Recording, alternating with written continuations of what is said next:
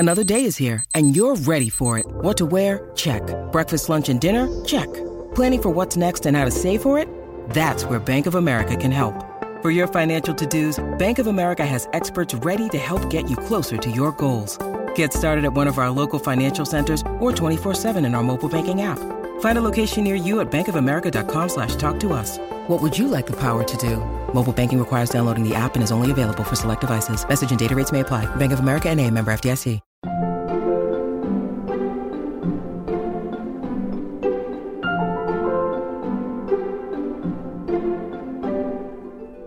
What you do every day as a writer is you have bad ideas. That is actually the living. You have bad ideas because you know that you'll get good ones. That there'll be a piece of gold in all that coal. Somebody asked me what if any skill I had, and I think it's delusion. Welcome back to Working. I'm your host, Isaac Butler. And I'm your other host, June Thomas. Hey, June, whose voice did we hear extolling the virtues of bad ideas at the beginning of the episode this week? Well, Isaac, that was Sukh Pannu, who is the creator of Mrs. Sidhu Investigates, a cozy British mystery currently airing in the US on Acorn TV. Amazing. So can you tell us a little bit about Mrs. Sidhu Investigates for people who haven't seen it yet? So the main thing you need to know is that the titular character is an Indian auntie. That is a mild-mannered, middle-aged lady who likes to help solve problems for the people in her life. She's Miss Marple, if Miss Marple were a 60-something Sikh widow with a lovable goofball of a not-quite-grown-up son and endless reserves of empathy. She's a caterer, which turns out to be a fantastic way of getting her into a lot of different workplaces and settings. Actually, let's listen to a clip from the show to get a sense of its emotional warmth. We'll hear the great Meera Syal as Mrs. Sidhu and Gurjeet Singh as her son, Tez. Tez, what is the biggest fear of your life? Aliens. Not alien invasion, but literally the film Aliens will be rebooted by a second-rate director. I think the biggest fear of anyone's life is not being seen and not being loved. Granny needs me now and I have to go. Well, what about all the food? And it's nearly done. You just turn the oven off in 10 minutes and turn the bhajis in the fryer in 2. I can't do all that without a recipe. Yes, you got this. I see you and I love you. Go! Amazing. So do our Slate Plus members get a little bit extra under the tree this week? Indeed they do. I asked Sukh to tell me about his favourite TV mystery series, and his answer was surprisingly revealing. Amazing. You've planted a little mystery in our heads that we need to have solved. And if you are a Slate Plus member, the solution to that mystery will be waiting for you at the end of this week's episode. If you're not already a Slate Plus member, I mean, really, what are you waiting for? You get wonderful bonus segments of shows like the one that you just heard about. You get full episodes of shows like Big Mood, Little Mood or Decoder Ring. You get full access behind the paywall at Slate, and you get to support everything that we do right here on Working. Go to slate.com/working plus to sign up today. All right, now let's listen in on June's conversation with TV writer Sukh Pannu.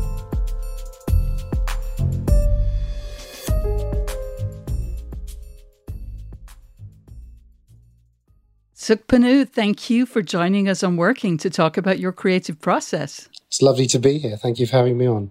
So I wanted to talk with you because Mrs. Sidhu Investigates, a show that you created, is coming to the States on Acorn TV in September. And I wanted to learn more about how the show came about. So first, I guess, how would you describe the show?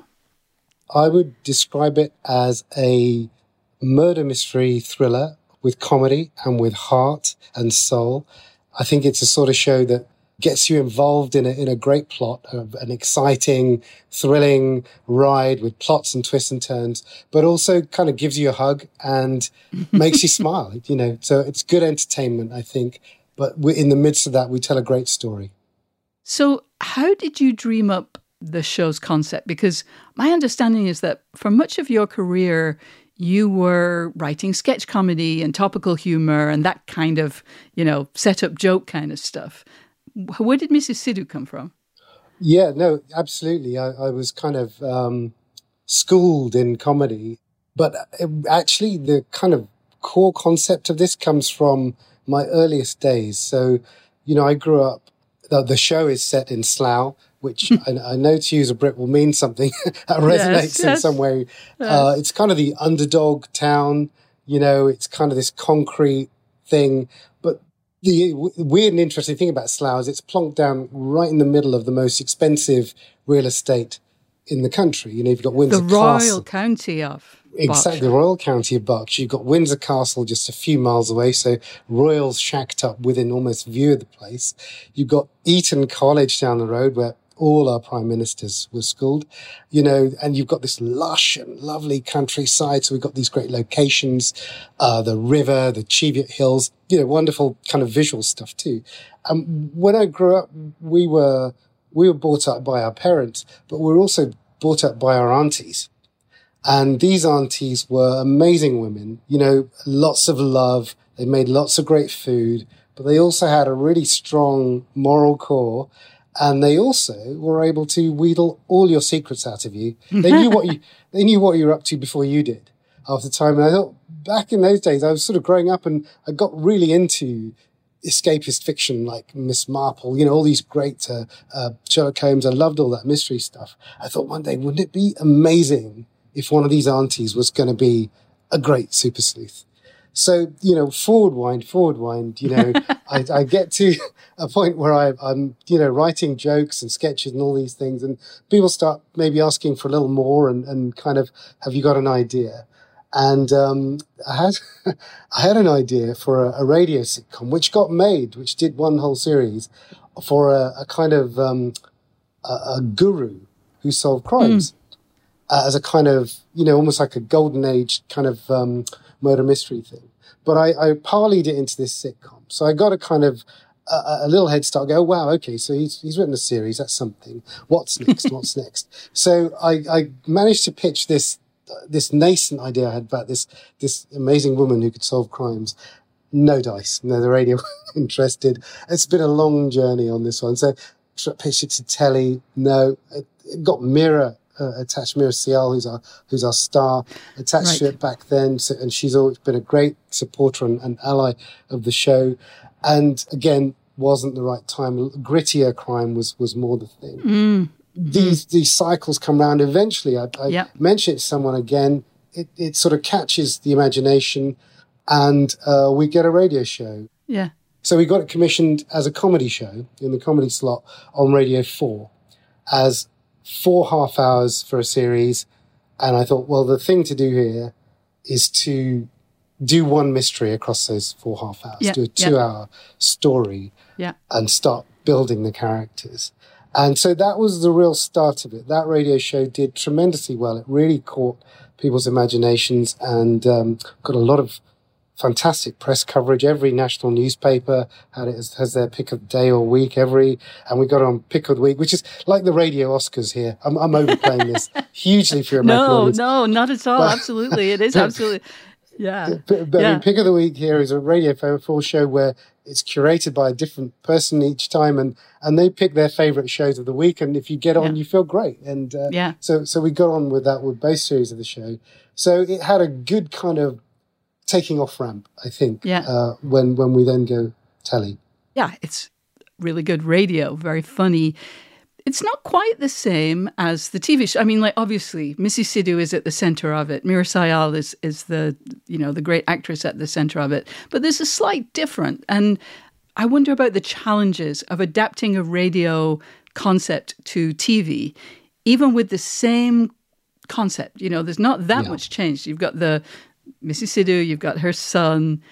He's maybe a little nicer in the TV show, or a little more cooperative. Her deceased relatives, the relationship with the policeman. But a lot of other things feel different, I think maybe because TV demands that you have changes. I mean, I think you've hit the nail on the head. I think radio and TV kind of demand different things. Yeah. But I prefer to think about it as what each of those media kind of afford you as a writer. You know, what opportunities and what's the sort of natural language they speak.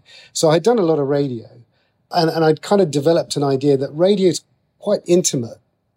You know, that it's really kind of quite close to you, and a lot of people listen to radio while they're doing something else. You know, sometimes you're cooking, or maybe you've got some paperwork to do, and it's kind of your friend in the room. So there's a kind of very natural intimacy about radio, and it kind of makes you want to tell a story in a certain way. Yes. So the radio series is quite fairy tale-y. You know, we're using sound to best effect. It's more comedic, I'd say, as well. Again, it was in a comedy slot, so we're very aware that, you know, the audience, they're expecting that in that slot. Yeah. So there's more sort of jokes per se. The TV, as soon as when we got this opportunity, I thought and I wanted to do a 90-minute show, which is kind of cutting back from a 2-hour story in a way. I sort of felt like, wow, I've been able to do a 2-hour story. You know, 90 minutes shouldn't be so hard, should it? Right. Right. But different challenges. And I think you want to be able to tell, especially in a 90-minute feature length, you know, that's a film. Yeah. You want to be able to tell cinematic stories, you know, things with that kind of pull and that kind of drama. And the other thing that I think is really interesting about both is the question of budget. I mean, radio has tiny budgets in terms of the numbers. So we had to do all sorts of things, like we had actors doubling up.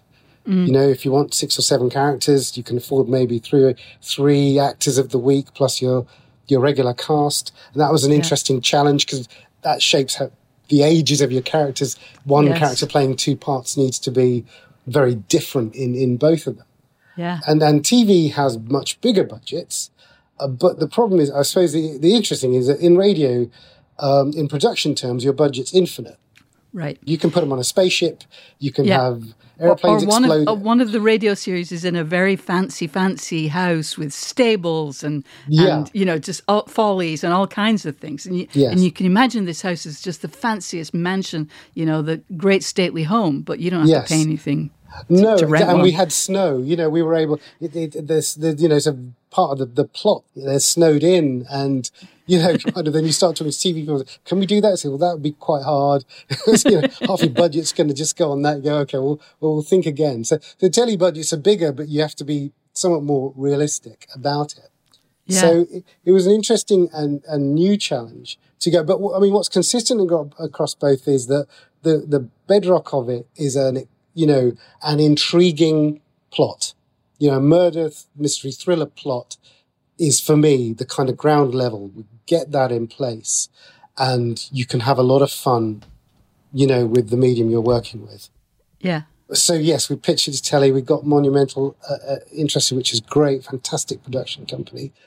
And I thought, you know, what do I really want this to be? And I think the concept, as you say, is the same. It's this nosy Indian caterer auntie solving crimes. She's from Slough. This is really important to me, I think, also, that she's from an Asian culture. She's like me. She's straddling 2 cultures. But she's from an Asian culture. She's got the wisdom, the hard knocks from that. But she's got agency outside. She can take that into the bigger world. She can be a brown savior. Is, you know, kind of the shorthand. So I thought that's so important to me to be able to convey that, you know, to make sure that's still happening. So that part of the concept for me was, yes, absolutely, that must happen. So let's talk a little bit about another thing that is required in TV, even though, as you say, in a sense, it's a smaller space. You've got 1.5 hours to tell a story rather than 2 hours. But you also have another requirement that you don't really have in radio, and that is the kind of the serial element. You know, British seasons are famously shorter than Americans one. There's 4 90-minute episodes of Mrs. Sidhu, but there are still some serial elements. You know, things that develop slowly over the course of the season, hopefully into the next one. So was that something that you naturally wanted to incorporate, or was that something that you kind of had to bolt on afterward? How did that come into things? No, I kind of always really wanted a serial element. In fact, there were some early on some even sort of stronger serial kind of lines to it, which kind of got pulled in. Again, there's all practical stuff in a way, the economy of telling the story, how much you want to lean on a serial element of the story and actually telling the story of the week. And of course, story of the week has to kind of come to the top.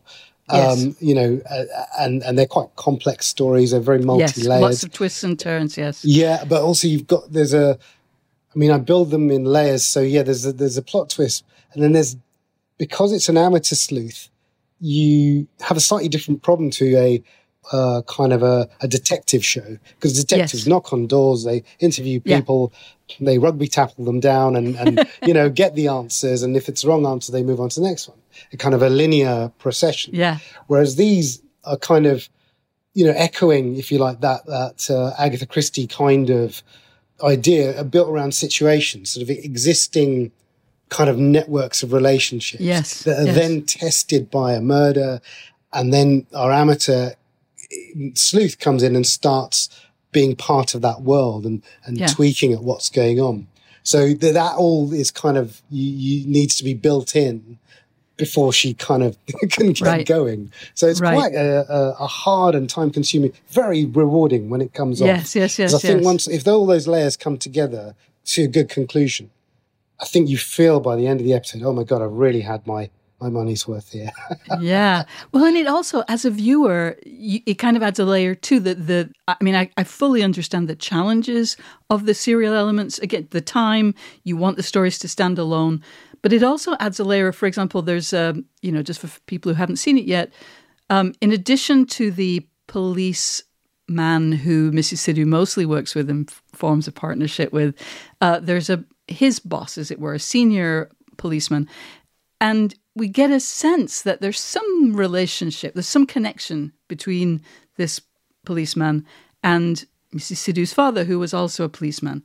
And that, I don't believe, was present in the radio, but it's really, it's small. It's almost hardly there, but it's enough to set a seed in the viewer's brain of like, what's going on with DeVries and Mrs. Sidhu, or with her father, who obviously isn't there. He's deceased. It pays off, but I can totally see that it's a lot of extra work that you have to put in to introduce those elements. And it's not just the work you put in. It's then you go, well, you're running to 90 minutes. If you're running to 95, what are you going to pull out of here?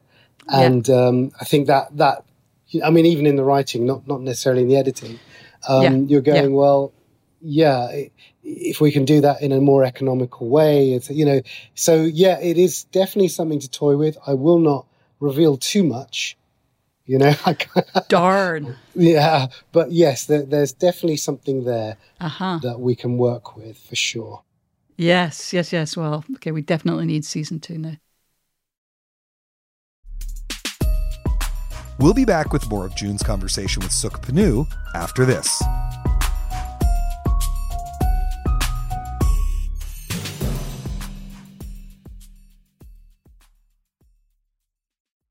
This podcast is sponsored by Ramp. Are you the decision maker in your company? Consider this. For the first time in decades, there's a better option for a corporate card and spend management platform. Meet Ramp, the only corporate card and spend management system designed to help you spend less money so you can make more. Most corporate credit cards offer points as incentives, but those points amount to less than their worth in real cash value. Ramp's business cards offer you cash back, real money in your pocket. Plus, you control who spends what with each vendor. And Ramp software collects and verifies receipts automatically, which means you'll stop wasteful spending and close your books in hours instead of days. Businesses that use Ramp add up to 5% to their bottom line the first year.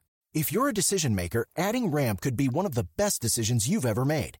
And now get $250 when you join Ramp for free. Just go to ramp.com/easy. Ramp.com/easy. RAMP.com/easy. Cards issued by Sutton Bank and Celtic Bank, members FDIC. Terms and conditions apply.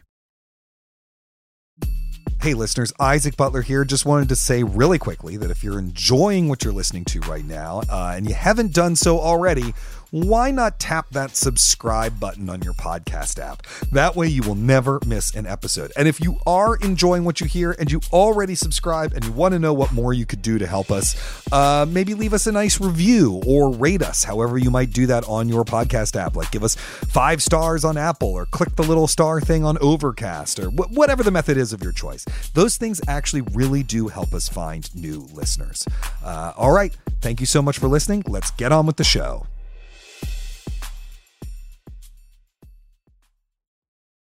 So, as we've talked a little bit about Missy Sidhu, as we've said, played by the amazing Meera Syal, she is, as well as being a fantastic actor, she's an incredibly talented writer of screenplays, of books.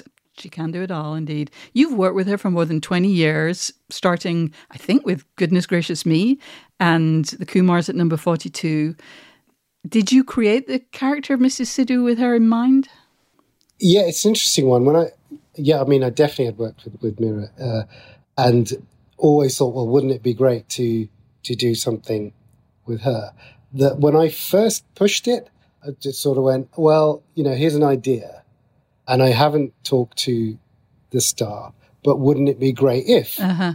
But when I finally did talk to her, some years after that, she loved it. And that was so, well, it kind of gives you heart and confidence. You kind of go, yes. There's something here. And something that she obviously thinks is playable for her as well, that she can relate to and bring, the talent she's got to it. So, yeah, from that moment on, and this is a real never give up story as well, because, having had it knocked back for a decade and more, to finally get it on radio, leave alone telly, was kind of like, talk about what do you do every day? What you do every day as a writer is you have bad ideas. That is actually the living. You have bad ideas because you know that you'll get good ones, that there'll be a piece of gold in all that coal. But this one, I always knew from the go that it was a really good, solid concept that with the right person, as Mr. Sidhu would fly. So it was always one of those kind of, there's got to be something. This is going to fly one day. This will. So I never really, somebody asked me what if any skill I had, and I think it's delusion. I think I always had this delusion that it would, of course we'll make a radio show, we'll make a TV show too. Meera Syal is also credited with providing some material in the 2 episodes of season 1 that you wrote. I'm just curious, again, as a super fan, what did that involve? Well, I think it involved giving Meera some leeway with the way she wanted to inhabit her character and jokes too. She's one hell of a funny lady. So there are cracking lines that she's put in and moments that she really wanted to show and to put out there. And it's all good. It's only good, I think, to the final product. Yeah. So you mentioned earlier Slough, and to me, it's the Slough of this show is that there are a few things that land for Brits in a certain way. I've never been to. Well, actually, I have been to Slough, but there's something about the word Slough. You don't have to have been there, but as a Brit, you kind of you get that resonance. But that won't be there for Americans or for people from other countries. And, Acon does give you this international platform. So were you conscious of kind of trying to signal some of the British elements to outsiders, as it were? Yeah, I know. I've done some press with some American journalists. And of course, the first thing I do is explain Slough. What it means, how it, as you say, hits the ear of British people. I think it just started with that John Betjeman poem and has built up from there. Come friendly bombs fall on Slough. It's had this reputation, and yet it's a great place. It's actually been re-energized. It's full of, great people, immigrants who came here to work. So in some ways, it's a real salt of the earth place. Yeah. And has got this kind of bad rap, really. Yeah. And so, one of my strap lines was "Slough needs a hero." That it's almost conveyed in, the shots of her house, the kind of quality of vehicle she's driving. I think it's we a nice make van. Yeah. It is. It's all right. It works. Yeah, Let's face it. And but my dad had a van like that. It was sort of again. So I think that the important thing for me was to just know that she's an underdog. Yeah, that she's from a place that when she goes out into this bigger kind of high stakesy, glossy world, that we know that she's kind of down there in the pecking order. Yeah. And that's gonna, but she's still gonna get on top of all this mystery and all these bad folks doing bad things. So I think if that's there, then I think you are working out what Slough is from context. Yeah, I think that's right. This is a very multicultural show, but it is also relevant, I think, that it's a show whose title character and 2 of the 3 central characters are South Asian. And there are still very few shows that you can say that of. And in the US, of, let's say, the handful I can think of, they've either been made by Mindy Kaling or Aziz Ansari. Yeah. And obviously, Meera Syal was one of the pioneers of British Asian representation, but Mrs. Sidhu is a very different character from the character Meera played in Ummi, Sammy and Rosie, or Goodness Gracious Me, or wrote in Baji on the Beach. Those are from decades ago. Today, Britain's Prime Minister and Home Secretary are of Asian heritage. Scotland's First Minister, I live in Scotland, Scotland's First Minister is British Asian, as is the head of the Scottish Labour Party. Are you conscious of creating a different kind of Asian character in 2023 for a different generation of British Asian viewers, or for viewers generally? Oh, I've got goosebumps. That's I don't think of it in those terms, but if that's something we've done, then I'm very proud. If people watch it and go, oh yeah, that's, I said, earlier, I think that it was really important for me that, and I think that probably is the kind of difference as well, is that she's got agency in the bigger world. It isn't just a question of her wandering around Slough. It's her going out, and really being part of the sort of thing that a super sleuth like Miss Marple could only solve till now. Yeah. So definitely there's that. I think that would be a proud achievement if we've created that, go, well, you can see now that, an Asian woman can solve your problems, that, right. We're part of this world. And why can't we be super sleuths? Why can't, it isn't just, old biddies from the 30s and 40s. It's now. She's a very, as you say, and really a lot of that is with Meera, the character she's built on screen. It's different again, subtly from the radio character. So we're lucky in that. There's I think, again, this is sort of the slight radio transition. I mean, again, radio, you can tweak a bit around fantasy, realism level. I mean, you're dictated to a level in realism by the basic concept. This is an Indian auntie solving crimes. Yeah. There's a limit. There's a reality limit you're going to hit there. But we also knew that as we went into TV, we watch a lot of crime shows, and that people are very sophisticated, knowing what the police do. Would they do this? Would they do that? So we sort of teasing around some of that a bit to just get the levels right there. Yeah. Would these characters open up to her? Is that real, or is it? Does she need to get? So there was a lot of discussion and writing and rewriting around that in the first series to establish its own tone, its own reality, and making that consistent. And I think that consistency is the key thing. Yeah. Yeah, because maybe it's because there were, 26, maybe even more episodes of Murder, She Wrote in every season. But it got to be almost a joke that don't go anywhere near her because, there's a murder every week. And, when there are 4 episodes, that's less of an issue. But to what extent were you kind of conscious of that realism is challenged by there being, oh, she's here again on the scene of a murder, because you have to have that. That's necessary. You do. It kind of, maybe it doesn't bother me enough. It bothers me less than others in the room. I'm kind of this is, I think at the end of the day, know who you're writing for. Yeah. And know the type of pleasure they're trying to extract. And if you're looking for this kind of murder mystery plot with an amateur sleuth, you kind of accept that someone's going to drop dead at their feet every so often. Yeah. Because how many Marples, were written? I've never heard anyone complain. Yeah. But unless you're writing a parody, and this is really important, I think that of course you can make parodies of these things, because you can make a parody of Murder, She Wrote simply because it is such a successful format. Right. How many episodes? Right. But of course, it's so successful, it becomes a parody. It becomes so familiar. Everyone's, it's formulaic. It's this and that. But do try and rewind to the beginning, in my opinion. Anyway, go, well, this is a victim of its own success. Would that we got to that? I'll happily do the return interview with you. Yeah, exactly. I was going to say 10 seasons time and go, are you getting tired? Is it is it taking? Yeah, once you exceed the number of episodes of Murder, She Wrote, we'll definitely do an interview for sure. Without fail. Well, book it now for sure. Why did you make her a chef? Or a caterer? Because I love food.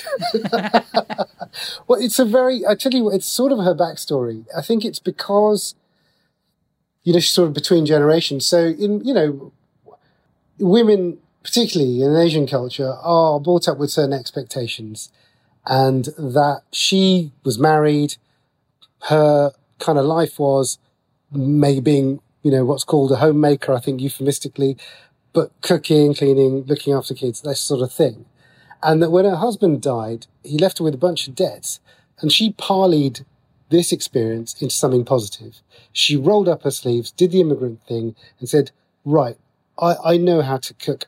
I can turn this into something that will give me a life raft and pay off these debts and help with my son. So I thought it was always a very positive thing that she could do that had come really from a kind of negative, if you like, in her life, in springboarding into something because she's a very positive character, a very optimistic character in lots of ways. So this was kind of why I thought, catering is, and a lot of, there are a lot of great Asian female caterers out there.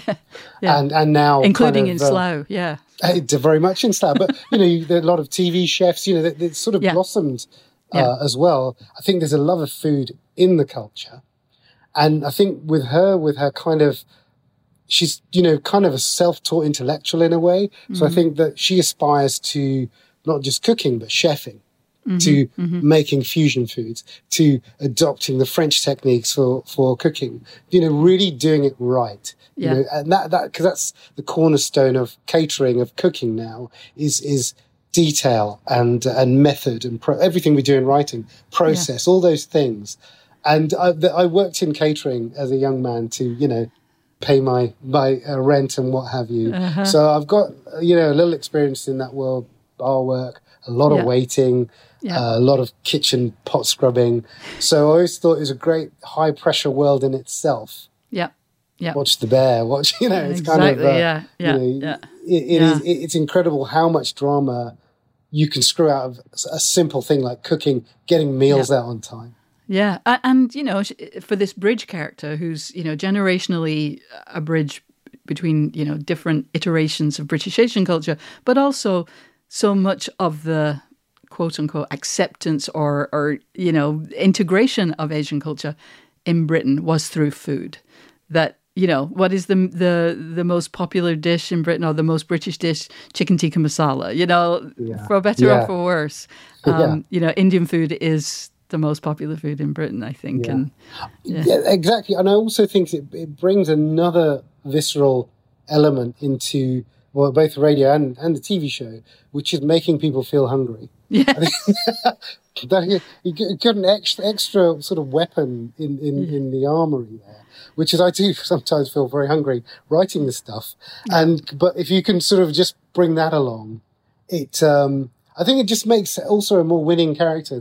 The idea that you can feed someone a little bit and get to know them is a bridge for her to other people as well. Yeah.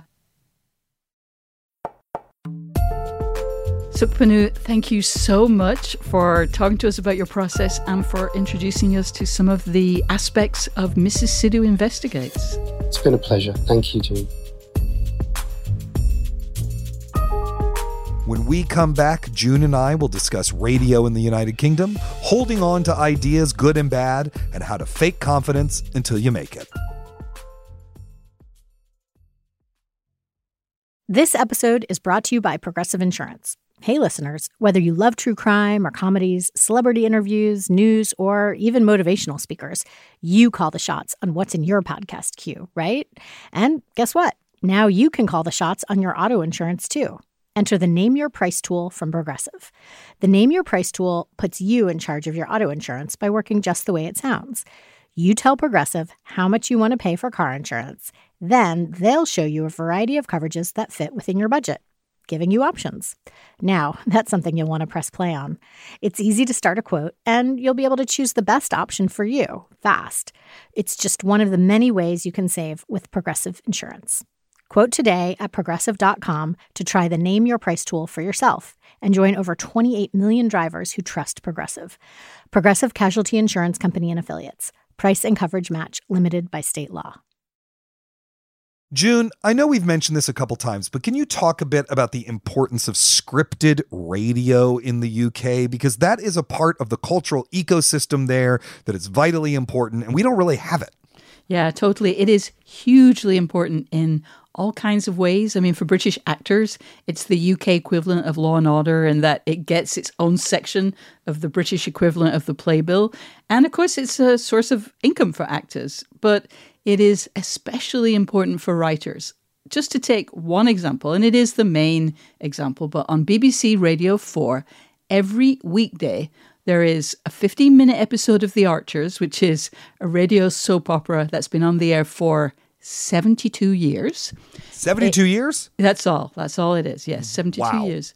A 75-minute original play in the Drama on 4 slot, then usually a half-hour serialized play just before the midnight news. But that's not all, because, as was the case with Mrs. Sidhu, a lot of the shows that are programmed in the comedy slots on the daily lineup are actually radio dramas.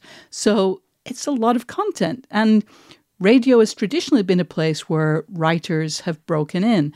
And the BBC provides a bunch of materials and help documents that can aid people learn how to write a radio play. We'll link to some of that stuff on our show page. And every high-end British newspaper and magazine also has a radio critic. So it's even a potential specialization for would-be critics. Amazing. I really love how old the idea for Mrs. Sidhu Investigates is. Yeah. You know, it comes from, I mean, it almost sounded like when he was a teenager, he's like, what if my auntie were a master detective? And then he holds on to it and holds on to it and holds on to it. And eventually, you know, he needs an idea for a radio show and he kind of digs that one up and then it becomes a TV show.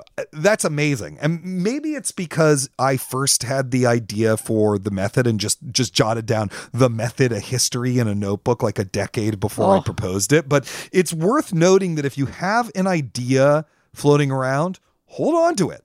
Don't judge it and throw it out. Don't forget about it because you don't have time to work on it just then. You know, let it marinate. Something will come of it. Just because an idea is old to you doesn't mean that it's not going to be the right thing when the right moment comes along. Oh, absolutely. Hold on to it. Keep returning to it. Noodle it at the back of your mind.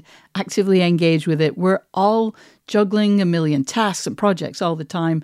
But don't let those daily exigencies smother those long gestating ideas and notions that get totally lodged in your brain. As Mrs. Sidhu might put it, not all dishes need the same amount of time in the oven. Personally, I'm not a baker, but the bake-off's back, so obviously that's in my mind. I also want to mention that Sukhpanu is also turning Mrs. Sidhu Investigates into a mystery novel. Later this month, Mrs. Sidhu's Dead and Scone will be published in the UK. So listeners, nurture those ideas and one day they might become a multi-platform synergistic juggernaut. Amazing. And your accent also reveals the pun in the title, whereas mine would not. You just be like, Dead and Scone. What the heck is that?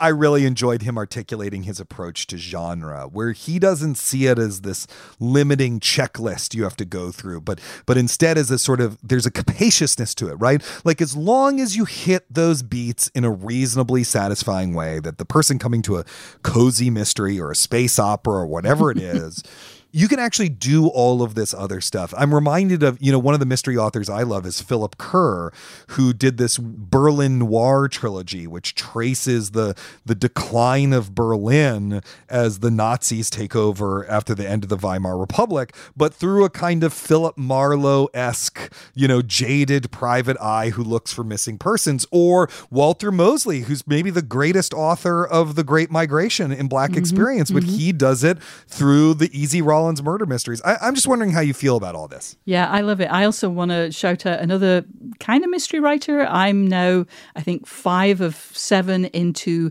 Adrian McKinty's Sean Duffy mysteries, and they are set in Northern Ireland during the Troubles.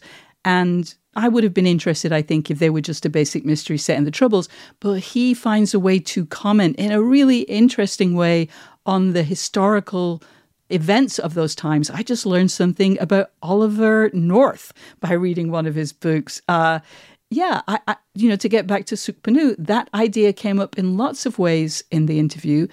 And what really struck me was the importance of knowing who you're writing for and what they're expecting. Never go into something thinking, oh, this isn't a gritty, realistic cop drama, which is like, those are good. This is just a silly old lady caterer solving crimes fantasy kind of thing. No, you have to respect the genre and what your potential viewers are seeking from it. And obviously, it's good to play with the conventions of the genre. This isn't a hall pass for inventiveness, but there are some guardrails. If you're doing cozy, you can't ignore feelings. If you're writing mysteries, the resolution and the explanation have to make sense. As a creator, you have to respect your audience and the history and traditions that they bring with them when they sit down to read or watch your work. But Isaac, before you ask your next question, I must note that it was really hard for me to call Mira Sayal an old lady because A, she looks amazing. She is amazing. But B, she and I are exactly the same age. So again, doubly hard. But that's part of the genre, which requires the amateur investigator to be condescended to and underestimated by everyone around her. That's an important element that you need to be conscious of. No matter how much you think, that person is amazing, you have to be aware that others may not appreciate their talents, and you kind of have to write from what the viewers are expecting. Yeah, totally. Absolutely. I will say that I don't think of you as an old lady. And I think that you look amazing. I just want to put that out there. Thank you. I loved his thing about the superpower of delusion, right? Yes. I'm reminded of this thing that happened when I was in graduate school. Dennis Johnson, the great now late Dennis Johnson, who among other things wrote Jesus' Son, came for a campus visit, and we were all having lunch, all the grad students, and someone asked him some version of, what gets you to sit down at the computer and write in the morning? And he said with a bit of a chuckle, well, I have to start every book thinking it's going to win the Pulitzer and the National Book Award, and I'm going to get a Nobel for it. I have to imagine it's going to be huge, or else I'm not going to write it. I have to just trick myself into doing that. And I loved the honesty of that. I mean, he had a sense of humor about it, but he was telling the truth. And I think what both he and Mr. Panu were talking about is that confidence in your work is a choice that you can make. And even if you don't feel like it, you can kind of fake it a little bit until you feel like it. I know that you are deep into the production process and the copy editing phase of your book, which was, for me anyway, actually the most emotionally grueling, difficult time of the writing process. And so I'm wondering, as you sit down to argue over semicolons with your copy editor, are you saying, yeah, Pulitzer time for June? It's very hard for me to say this, but yes. I mean, there are so many ways of putting this that can sound completely deluded or arrogant or monumentally unrealistic. But I do think that you have to establish what your wildest ambitions are for any project that you undertake. I mean, Isaac, I hope you know that I realize that there is just an outside possibility that my book will not run the table and win every single award in existence and might not sell 1 million copies. But also, some part of you has to believe that it could. Right. You need to know where you would like your rocket ship of a project to land. I mean, is the thing you're writing a throwaway news story with a maximum lifetime of 2 hours? Is it a book that people are going to be referring to for decades into the future? The answer to that question shapes the scope and how much effort you put in and the sacrifices you make for it. So yeah, if you want to make something great, I think you do have to believe that you can make something great. Well, June, I look forward to your scrupulously researched, archival dive, journalistically rendered story of lesbian cultural life in the 20th century. We'll win, among other things, the Pulitzer Prize for poetry, the Booker Prize for international fiction. I mean, I just think you should just win everything, including categories that are a Tony Award for Best New Musical. I think you should get them all. Awesome. Well, thank you in my acceptance speech for at least 15 of them. Okay, great. Well, that's all the time we have for this week's show. We hope you enjoyed it, and if you did, please remember to subscribe, and that way you will never miss an episode. Another thing you should just do already, if you haven't, is subscribe to Slate Plus. You'll get ad-free episodes of our podcasts, full access behind the paywall on the Mothership site. You'll get bonus episodes, bonus segments of episodes, all sorts of goodies, and you get to support what we do right here on Working. Go to slate.com/workingplus to sign up today. Many thanks to our special guest this week, Suk Panu, and to our producer, Cameron Drews, who would make an amazing amateur detective. Tune in next week for Isaac's conversation with the great actor, Patrick Page. Until then, get back to work.